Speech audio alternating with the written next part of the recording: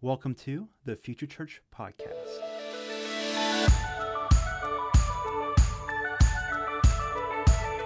Well, hey, welcome to the Future Church Podcast. The Future Church Podcast exists to help equip church leaders to reimagine how churches can become a place where deep discipleship. My name is Luke Etlamaki, and I'm the host of the Future Church Podcast. I'm so glad that you're joining us today. Today in the podcast, we sit down with Pat Chabelle. Pat is the minister of worship at Midtown Church in Vancouver, BC. He's been a pastor for over 32 years, written many worship songs.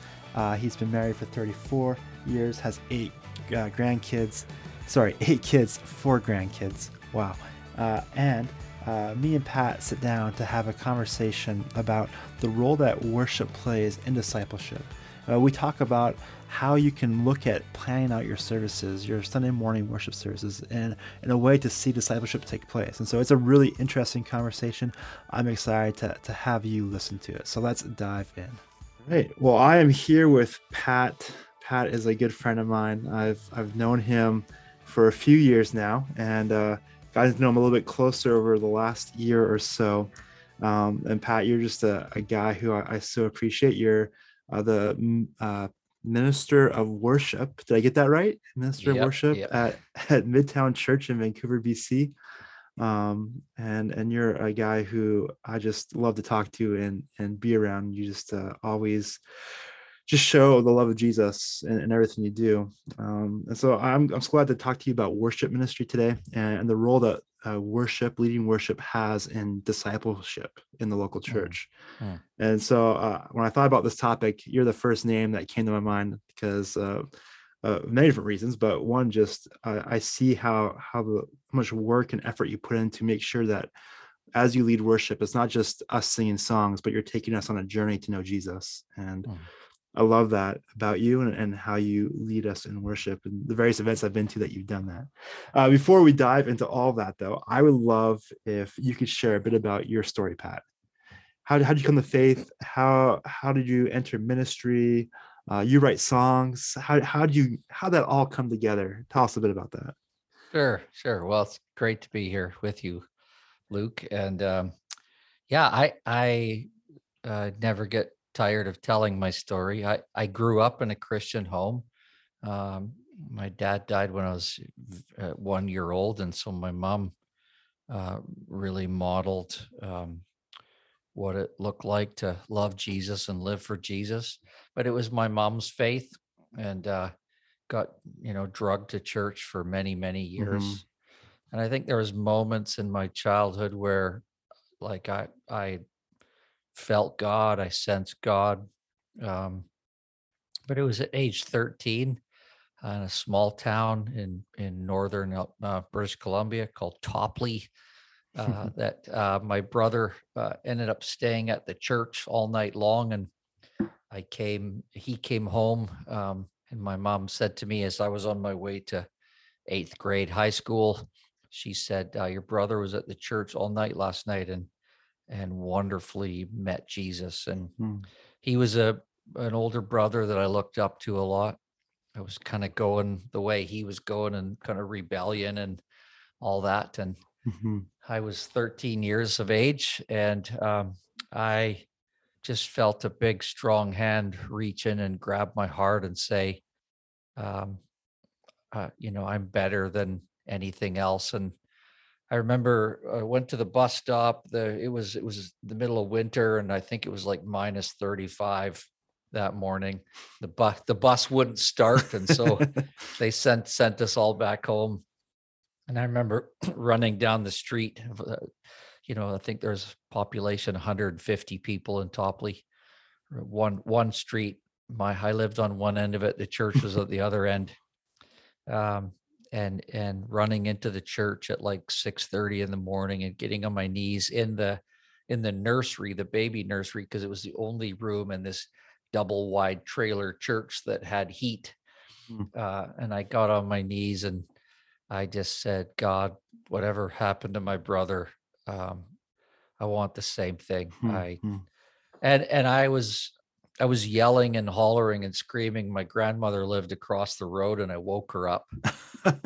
She wondered who was yelling in the church, and she came and got down beside me, and she was in her nightgown and her slippers, I still remember, and I was yelling, and she just started worshiping Jesus, just telling him how beautiful he was, how much she loved him, and I thought, maybe I should try that rather than all this kind of crazy yelling. And so anyways, I don't know, time seemed to stand still. I think we were there for 4 hours, just wow. and I felt the call of God in my life there, felt called to pastoral ministry. And that's kind of, I mean, I can tell that story like it was yesterday, because just the unbelievable reality of this radical encounter with Jesus. And I think my life has just been one of staying close to Jesus. I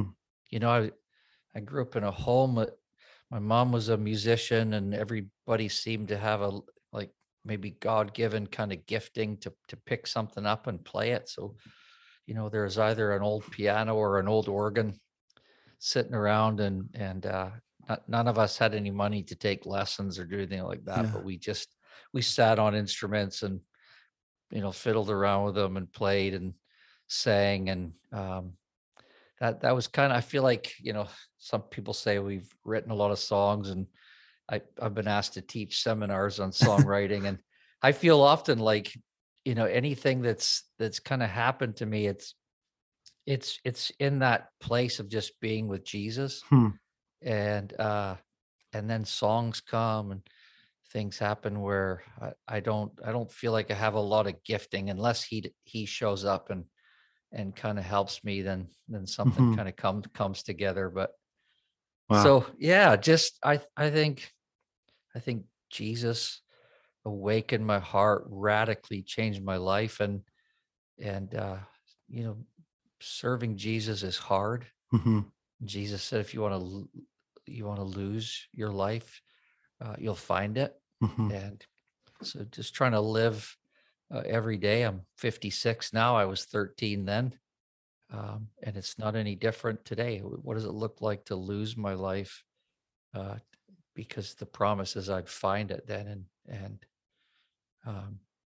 So I don't have a lot of, I don't have an impressive resume. It's like Jesus radically saved me. And when I stay close to him and love him and delight in him, I find abundant joy. And I find that he is the one who gives me songs, who leads me, who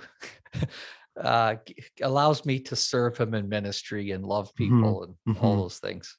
Wow, that's amazing. That's the key to ministry right there. It's pursuing Jesus. It's beautiful. And there's so many different ways I take that. One of the questions I have is, have you always been a minister of worship, or did you have other roles in the church? Was that kind of like your dream to become a worship pastor, or did you have other desires when you entered ministry? Yeah, it's crazy. I started full-time ministry as a youth pastor. And I never ever seen myself as the guy who likes fooling around with young people and doing corny games and stuff like that. But I learned how to do it. But I was in a church where there was a worship pastor, and I was the youth pastor in a church in Toronto of like 1,200 people. And the lead pastor would always say, "Would you lead? Because I like when you lead." And so the worship guy was like, "Hey, what's the deal? I'm hired to do this job." But he's always asking if you would lead. And at that time, I didn't play an instrument, not well enough to. I could get by on piano, and I played drums, but don't usually lead worship on drums. So yeah, it was the early days, and realizing that when I got up there and led God's people, it was a real joy. And then I had associate pastored a few times. I planted a church. That church was going for 20 years, and a couple of years ago we merged it with another church. So I've been a lead guy. I've been I think passion though always has been that what Jesus has done in me, and the older I get, I want to be part of a transfer of something Hmm. that I feel like is really important to the next generation. Hmm. And so give me as many young men and young women who lead worship in a corporate setting in a local church, and I want to invest in them Yeah, for the sake of hopefully transferring some things that the Lord has taught me over the years. that's awesome. That's amazing. You mentioned earlier your grandma in the church just praising Jesus, and being someone that's been led in worship by you at different events, conferences, and seeing your passion. I can only imagine what her passion was like. Oh I man. guess I know where it comes from now. But your passion for Jesus is amazing. And, whether it's a small group of 50 people or thousands of people, hundreds of people, you always have that passion to seek Jesus and worship. How do you keep that fire, that passion for Jesus alive as a Hmm. leader? Hmm. Yeah, I think, I always told my kids growing up, and I still have young kids, but my biological kids who are now adults and walking with Jesus. But I used to say on a regular basis to them, if you're reading your Bible and you're praying and you go one day and you're just like, it didn't make any sense, or I don't really get it. I'm not really getting anything from it. And 2 days and 3 days and 4 days, you don't want to let too many days pass without like just saying what's wrong, and is my heart cold, and sometimes it's confessing, I think my heart's cold. I need to be warmed by the fires of the gospel, of the good news of Jesus. Um, and so I think I've always prayed for a an alive conscience Mm-hmm. that, I think it was, I quoted it just this couple Sundays ago. Maybe it was John Wesley who said, "Give me 100 men who love only God with all their hearts and hate only sin with all their hearts, Yeah. and will take the kingdom of God in one generation." Mm-hmm. Um, and so that I think I've just prayed that. I try to pray that regularly, and we do a Sunday corporate confession every Sunday in our local church, and we pray in the confession, we haven't loved you with our whole heart, our soul, mind, and strength, and I feel that's all too often, our issue, and if we're not mindful of that, if we're not aware of it. So I think I've asked the Holy Spirit to keep me close, and when I drift, because I'm telling you, man, it's the little foxes that are spoiling the vines. It's the little things in our life that we're leaving unchecked that is that's causing a lot of trouble. And we need, it's the still small voice of the Spirit. It's brothers and sisters in our lives. If we don't have them, I always say, if you're not going to submit to the still small voice and brothers in your life, then maybe the Lord in his kindness is going to put you on the front page of the paper, the local paper. And we don't want that. Yeah. uh, Yeah. Mm-hmm. God opposes proud people, but he gives Mm-hmm. grace to humble people. Mm-hmm. So I want to be low. I want to be humble. I want to position myself, and I'm not a humble man. I'm proud, but I want to be a humble man. And so I think just, you know the woman who had an issue of blood in the gospel that pressed through the crowd and said, "If I can just touch his garment," I want to be that guy who lives that way every day. Mm-hmm. That Mm-hmm. realizes there's so many things I need to press through.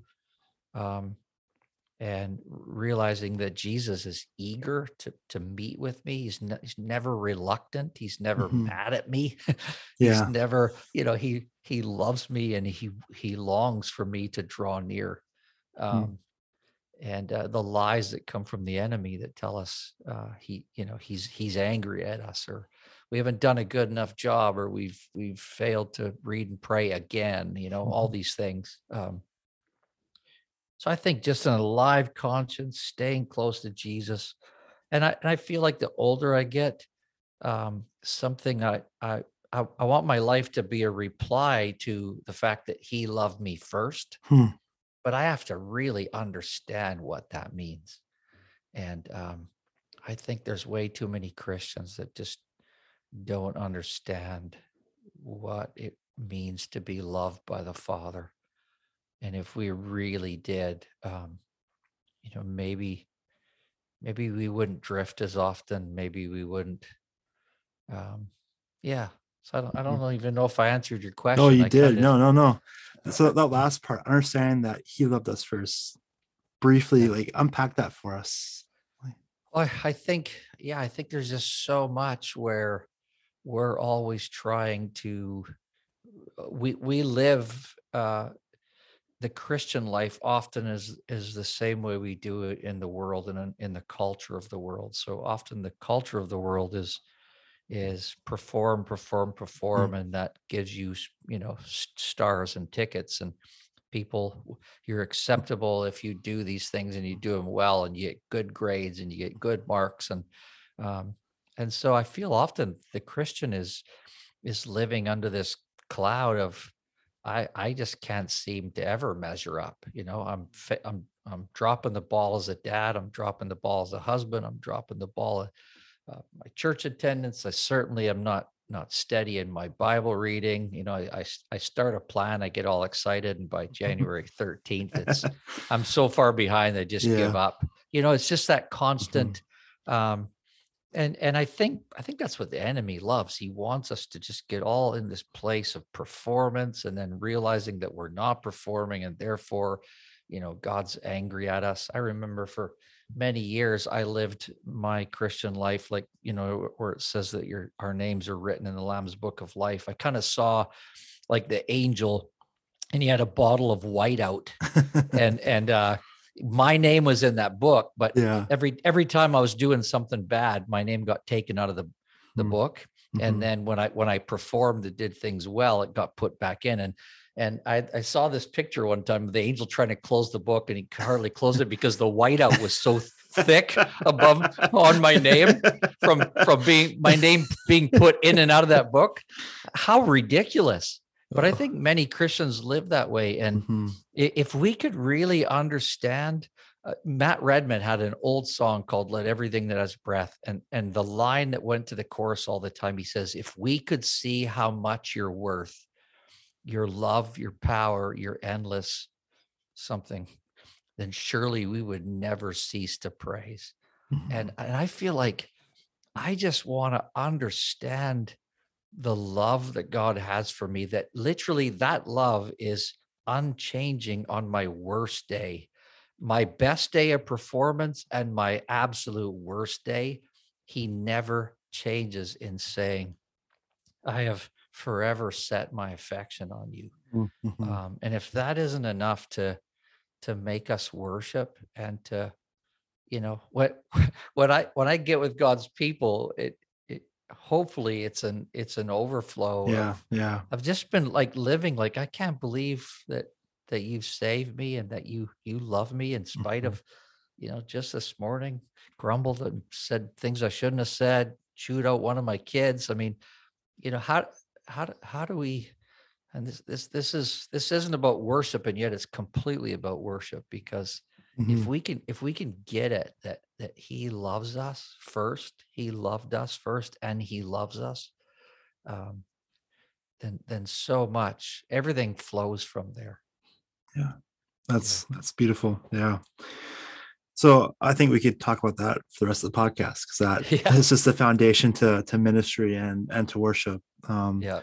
But I do want to talk about discipleship and worship. I think it's a unique thought, how those two play together, and one that I have horror stories of me leading worship as a youth pastor who knew like three chords and basically got forced into it. And like my understanding of leading worship was like, I just need to find songs I can play Yeah. decently on Yeah. Sunday morning, right? So people can sing along. And rarely do we probably think about the role that worship and discipleship had together. And so when I've heard you talk about worship and discipleship, you've taught upon like the importance of uh, like liturgical understanding of worship. And Mm. that word, Yeah. liturgy, it rubs people the wrong way sometimes. Yeah. So can you unpack that word for us a little bit? Yeah. I mean, it's two Greek words, just means public work or Hmm. the work of the people. Brian Chappell, which is a book I'd recommend for anybody that is wanting to be gospel focused in their corporate gatherings Hmm. or their Sunday service. Um, I think primarily he spends a lot of chapters talking about the liturgy of Luther and Calvin Hmm. and some of these other early church fathers. But chapter 12 kind of on, there's just really good stuff for us to mine Hmm. from that. But he says um, the biblical word it includes the biblical word for all that's included in our worship is liturgy, lateria, or lateria, I guess it is.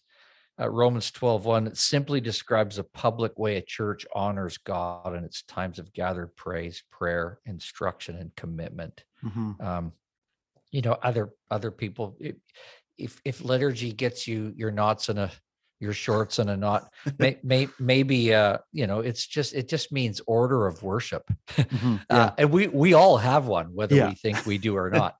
Um, it's interesting that some people have gone away from a call to worship, and there's a welcome. Turn around and greet someone has replaced the passing of the peace, or Hmm. a closing prayer replaces the benediction. Um, so there's a lot of things that we're doing. We still have an order of service. Hmm. Uh, I would just say that we need to be intentional, and I feel like that's a real weakness in the local church when it comes to the corporate singing portion of our gatherings.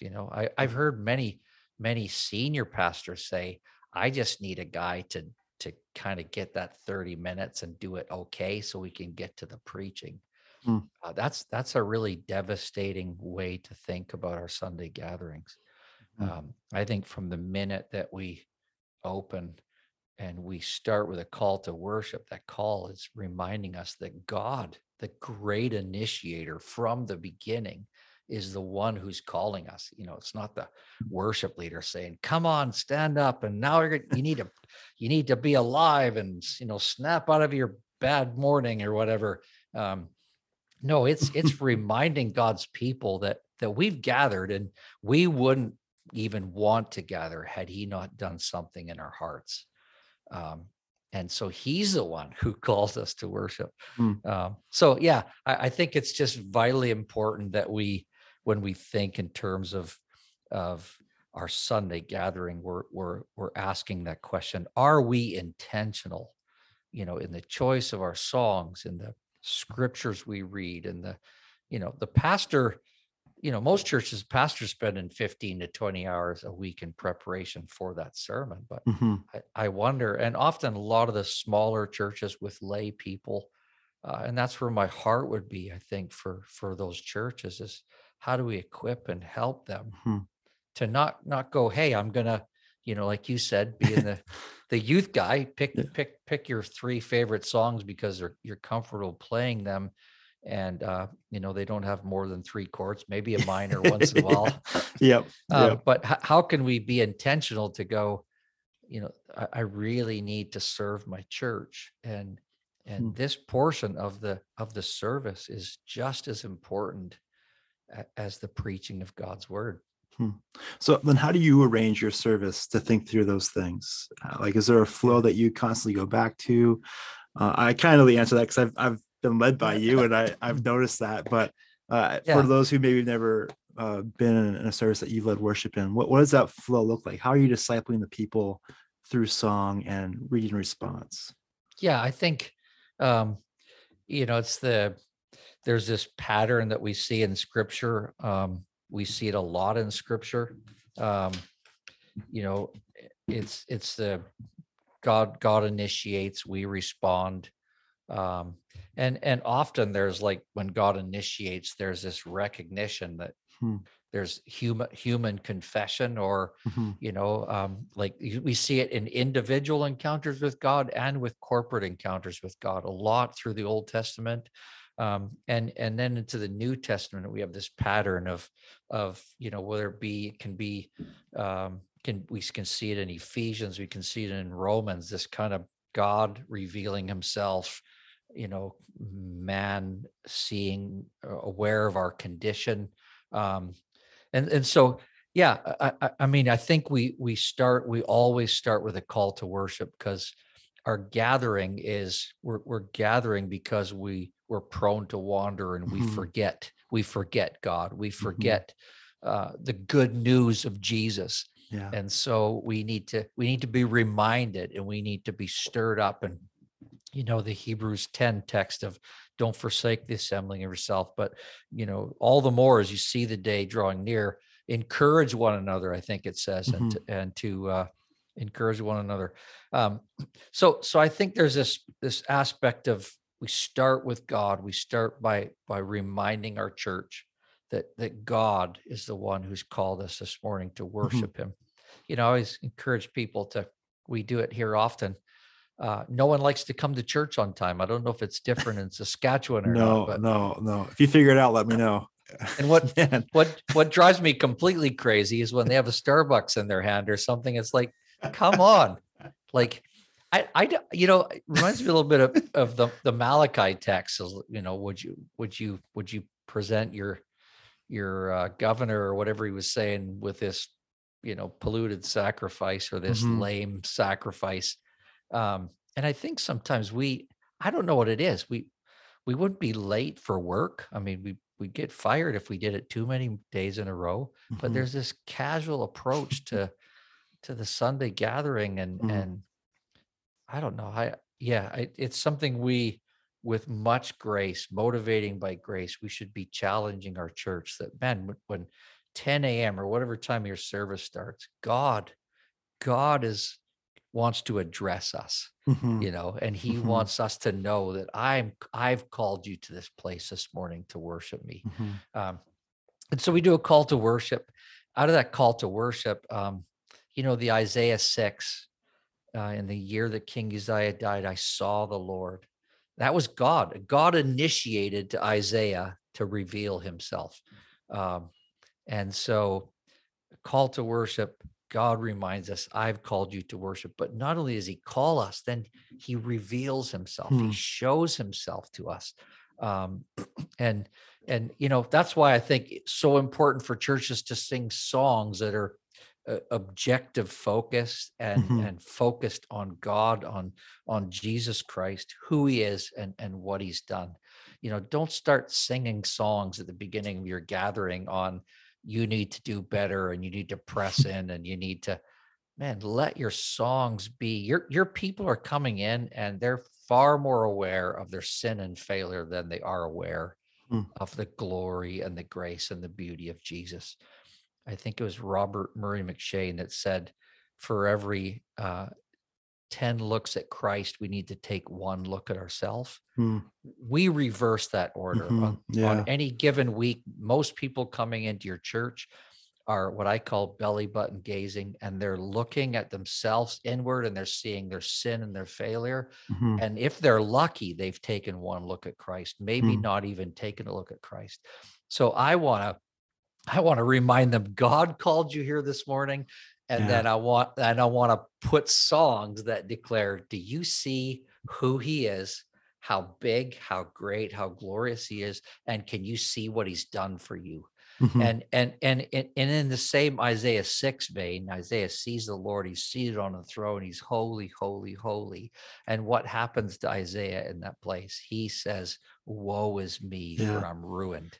And so the effect of beholding God, when we do it rightly, and when the Lord is there by his Spirit, I think what happens is we see ourselves. We see just how far we've drifted. We see how we've wandered. We see that we shouldn't even be allowed to stand in his presence.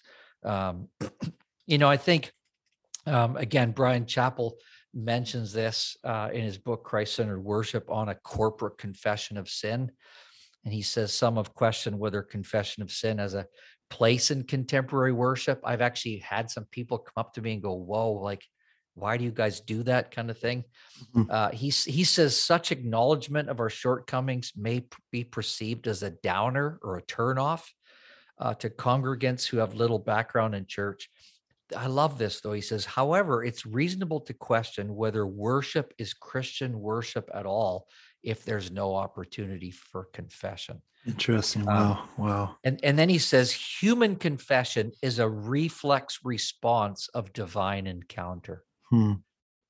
So I think that casualness often about our churches, we haven't helped our church understand that God is among us, that God is the one who walks among the candlestands in Revelation. What is it, chapter 2 or somewhere there, or chapter 1? You know, God is the one who, he's the Lord of the church. He's the one who's with us by the power of his Spirit when we gather. And so if he's present and his Spirit is present and he's, he's revealing himself, it's only appropriate that we would go as a church. And so that we would have a corporate confession of sin out of a time of adoration and beholding God, to just say, we haven't loved you like we, with our whole heart. We haven't loved our neighbor. There's on our best day, we're not loving our neighbors as ourselves. Yeah. And that's just a confession where, boy, we should be, we behold him and I'm going, man, I have fallen short.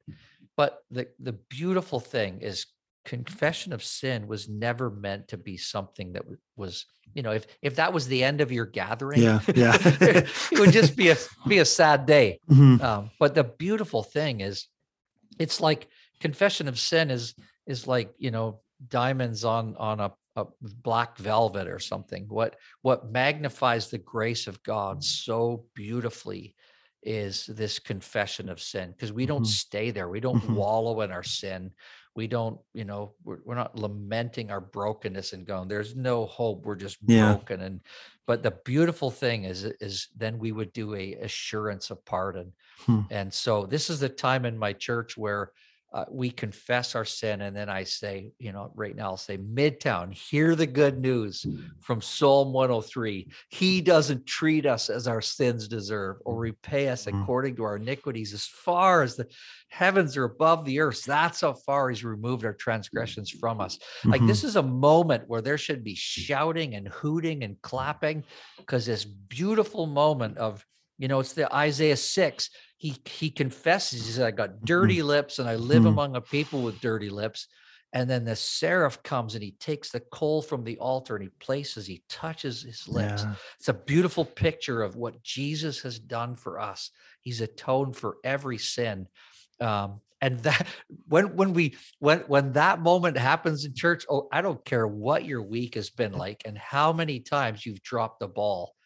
I need to be telling my church that every week. I need to be saying, okay, belly button gazers, okay, people who've been taking 10 looks at yourself, take this fresh look at Jesus, behold him, because he is worthy of everything, because he's never changed. No matter where you've gone and how up and down you've been all week, he has been steadfast. And if that, over time, if that doesn't start to get you, see, I'm 56 and we're all a little thick-headed, but I think sometimes I'm just starting to get a little bit of it. And it's unbelievable. So this assurance of pardon and, thanksgiving, obviously that can be connected to our giving. And then we sit under the preached word again, where the Lord speaks to us again. In our church, we do Lord's Supper every Sunday. And in the Lord's Supper, we have this beautiful live illustration of the gospel we've been singing about and reading about and preaching about. And then, the Isaiah text, Isaiah 6, verse 8, I think, and the voice of the Lord said, who will go and he says, "Here I am, send me." So we do a call to worship, exaltation, adoration, confession, assurance, and then we hear the voice of the Lord in the preached word. We partake of the Lord's Supper. We have this beautiful illustration of the gospel, and then we're sent with a benediction that says, may the love of God the Father and the communion of the Holy Spirit go with you. There's a sense where not only did we gather and we sang and we worship by listening to God's word and by fellowshipping and using our gifts, but now we're going in the same power of that same Holy Spirit. And we're being sent. We're sent ones. So that's kind of the structure that. That's like, as you're talking there, Pat, I'm just thinking that's a gospel feast, man. It's like, a that's a gospel 4-course feast. Like, yeah, you there's no way you can go there not have some gospel goodness. That's just yeah. I mean, I say that often as I'm out and about, that we really have the beauty of a worship leader. And like, just think about this for a minute. You have this unbelievable privilege and opportunity to inform the devotional lives of your people. Like you have 20 or 30 minutes in the front. I remember it was quite a few years ago. I think my she has MS, and she was diagnosed. It was probably, oh man, maybe like 1995, somewhere there, maybe, where she was diagnosed. And I remember being at Regent College and sitting in the coffee shop bookstore while she's across the street, and she'd had a bunch of tests, and this was a final MRI to determine, does she have it, does she not have it? And she texts me across the street and she goes, "It's confirmed, I have MS." And I remembered, that Sunday, I led, "When peace like a river attends my way, and sorrow like sea billows," or whatever my life taught me to say. My pastor that Sunday preached about that our greatest need has already been met in Christ. We sang songs like, "Before the throne of God above, I have a strong and perfect plea. My name is written on his hands." And just the amount of things that happened on that Sunday, had prepared me for the news I was getting on Wednesday. And I think we want to be careful. We want to be mindful that what we're singing, the songs we're choosing, the scriptures, we want to be thinking intentionally a way that says people are going to come into our church, and trust me, I in the last few days have met with some of our community group leaders here, and what I'm aware of Midtown is it's full of broken people. And your church is full of broken people, and every church is. And I want to sing the gospel. I want to preach the gospel. I want to pray the gospel. I want to give hope. The gospel is not something that you needed for conversion. The gospel is something that we never move on from, only into a more profound understanding of it. And I pray for Midtown and for every church that we would move into a more profound understanding of the gospel, and that our worship leaders in our churches would love the gospel in such a way that keeps putting it in front of the people, keeps reminding, because we are prone to wander, and we're prone to forget it. We need to be reminded regularly. Oh, so true. So true. So let's say there's a pastor listening right now, and he's hearing this and he's like, "Oh man, like I hear this and I'm convicted." I'm just like, "Man, we need to set the table for this gospel feast." Like, what would be some encouragements you'd have for this lead pastor or a leader in the church to have these conversations with their worship leaders? What would be some ways to go about that to encourage a move towards a more gospel-centered worship service? Yeah, I mean, I think, I'd probably start by a couple books. The one I mentioned already, Christ-Centered Worship. I'd probably start by reading that. There's another book by Mike Cosper, and you might know that name because he just did a big podcast on Rise and Fall of Mars Hill. Yeah, Mike's a good friend. he's written a book quite some time ago called Rhythms of Grace. Yeah, it's a great book. Um, yeah, so I think I'd probably start with those two books. Hmm. I mean, I still do, and the beautiful thing of my age and where I'm at, and how the Lord has allowed me to be here at Midtown, that I do a lot of coaching and just hanging out with people. So if there was a lead pastor out there that said, "Hey, we'd love to move that way," Hmm. I'd be more than happy to have a conversation with somebody, and anything I could do to help, for sure. I think starting with those books, Yeah. um, there's probably a bunch of stuff that's out there where I've taught at a conference or something too, where you could probably get your hands on easy enough if you Yeah, wanted to. sure, sure. Yeah. Well, we're slowly running out of time here, so I just want to kind of get to a few questions that I personally want to ask you because I'm interested in the response. Okay. Number one, what would you say are some of the greatest challenges facing the church in the area of worship? As you think about the Mm, next 5 to 10 years, we see some of those big challenges. mm. Yeah, I think of late I've found myself being encouraged by a lot of the songs that are being written. Hmm. I felt like for a long time there was a bit of a drift from songs that were focused more on Christ and who Jesus is and what Jesus has done. Hmm. And I feel like it's been encouraging of late to see some of the stuff that's coming out.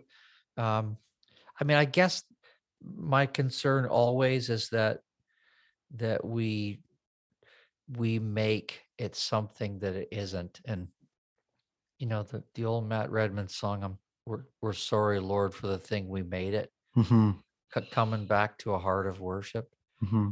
Um, I think that the temptation is to be caught up in YouTube, Yeah. and there's some unbelievable videos being made out there where that it's not meant to, but I think often it says to many people that are leaning in, if I could put people in a circle and I could put a few lights and some smoke or something, we could have that or experience that. Hmm.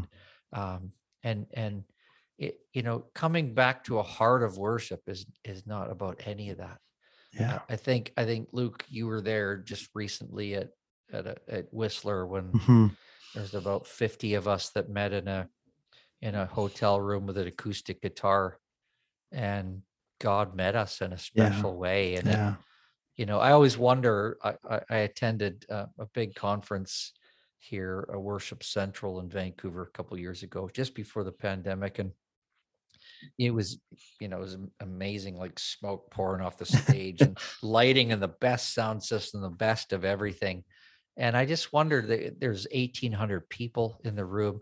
And I just wondered, I was thinking to myself, if everybody paid their money and we showed up that night, and there was no smoke and no lights and no big band, and someone walked out with an acoustic guitar, um, would there be such disappointment that Mm. people would almost feel like been ripped off and I Wow. can't worship? Yeah.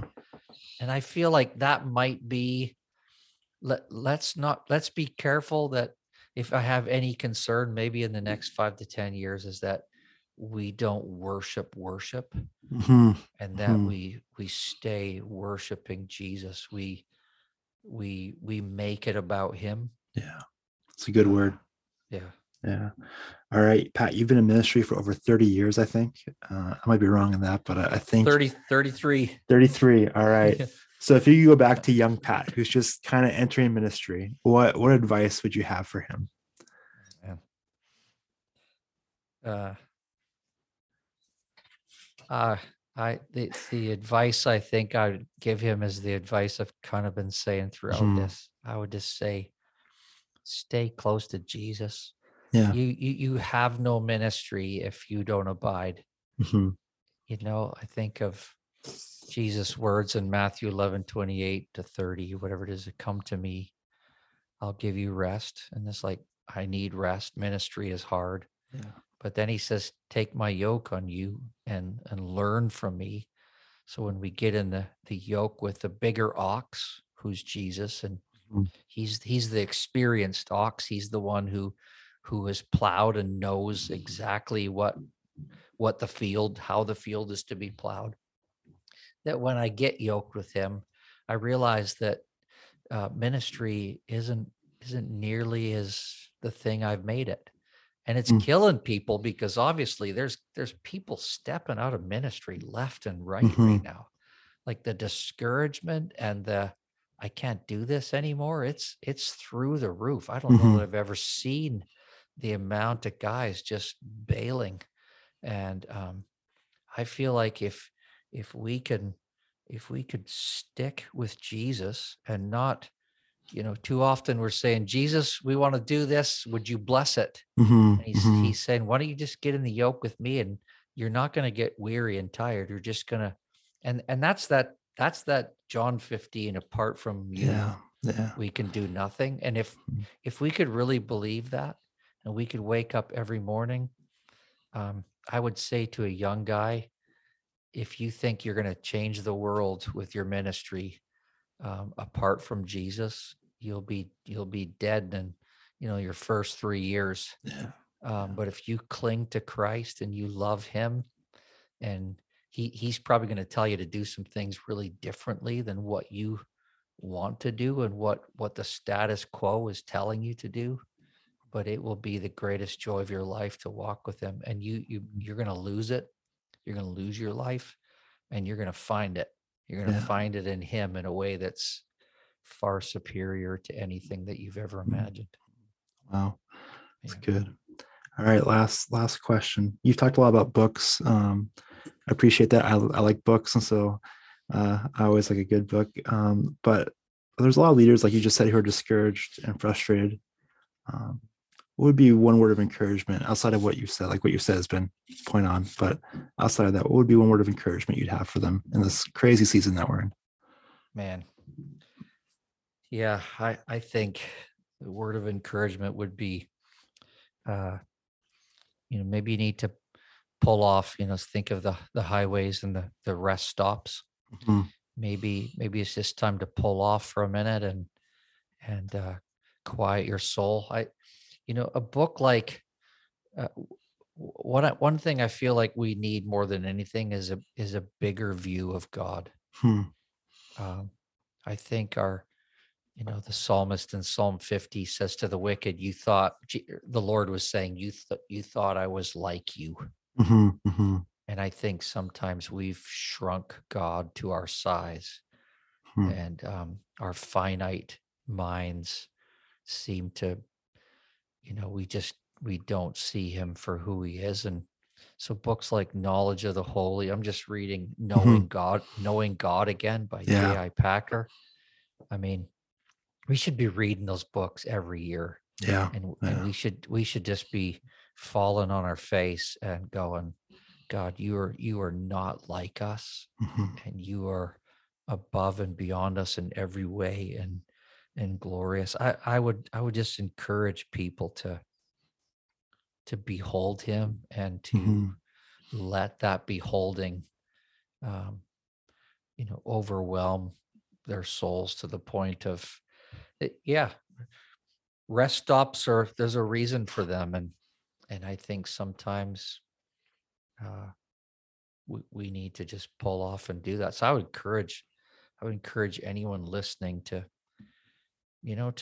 put the old stethoscope on your heart, or whatever that thing is, and just say, how's my soul? How's my heart? How am I doing? Am I just going through the motions? Going through the motions that's the absolute worst way to do ministry. Pull off and get your heart revived, and get your soul revived, and then love God with your whole heart, and hate sin with your whole heart. And let's be a part of seeing this generation be transformed by the power of the gospel. I love it, Pat. So I know that you podcast for the Gospel Coalition. Is that correct? Gospel Coalition Canada. Yep. I think that'd be a great resource. I'll put it in the show notes, but you just want to share just a 10-second, 30-second view of what that podcast is about for worship leaders? Yeah, it's typically for worship leaders, worship teams, anybody that kind of has a heart for worship. And, we just did one recently on kind of burnout. We had Paul Baloche on there not too long ago, and he Mhm. told his story. If anyone likes Paul Baloche, I said on there, I have a bit of a man crush on Paul. His songs have definitely impacted me in the Yeah, church. And yeah. and Bob Coughlin's been on there. Nice. Yeah. Bob's book Worship Matters is kind of Mhm. a must for any worship leader. Yeah. So yeah, there's a lot of good stuff there. Awesome. Yeah. We'll put a link to that in our show notes. Thanks again, Pat, for taking time to encourage our churches here in Saskatchewan and to share your heart for Jesus with us. We really appreciate it. So thanks for joining us. Thanks, man. Thanks for having me. Well, hey, thanks again for joining us today on the Future Church podcast. Before you go, I have one small request, and that is that you would subscribe to this podcast on whatever platform you listen to podcasts on. I would hate to see you miss out on any of our future interviews and episodes that will be coming out for the next couple of months. So please subscribe. The Future Church Podcast is a ministry of the SKMB family of churches. If you want more information about the SKMB family of churches, you can go to skmb.ca and learn more there. Until next time, grace and peace.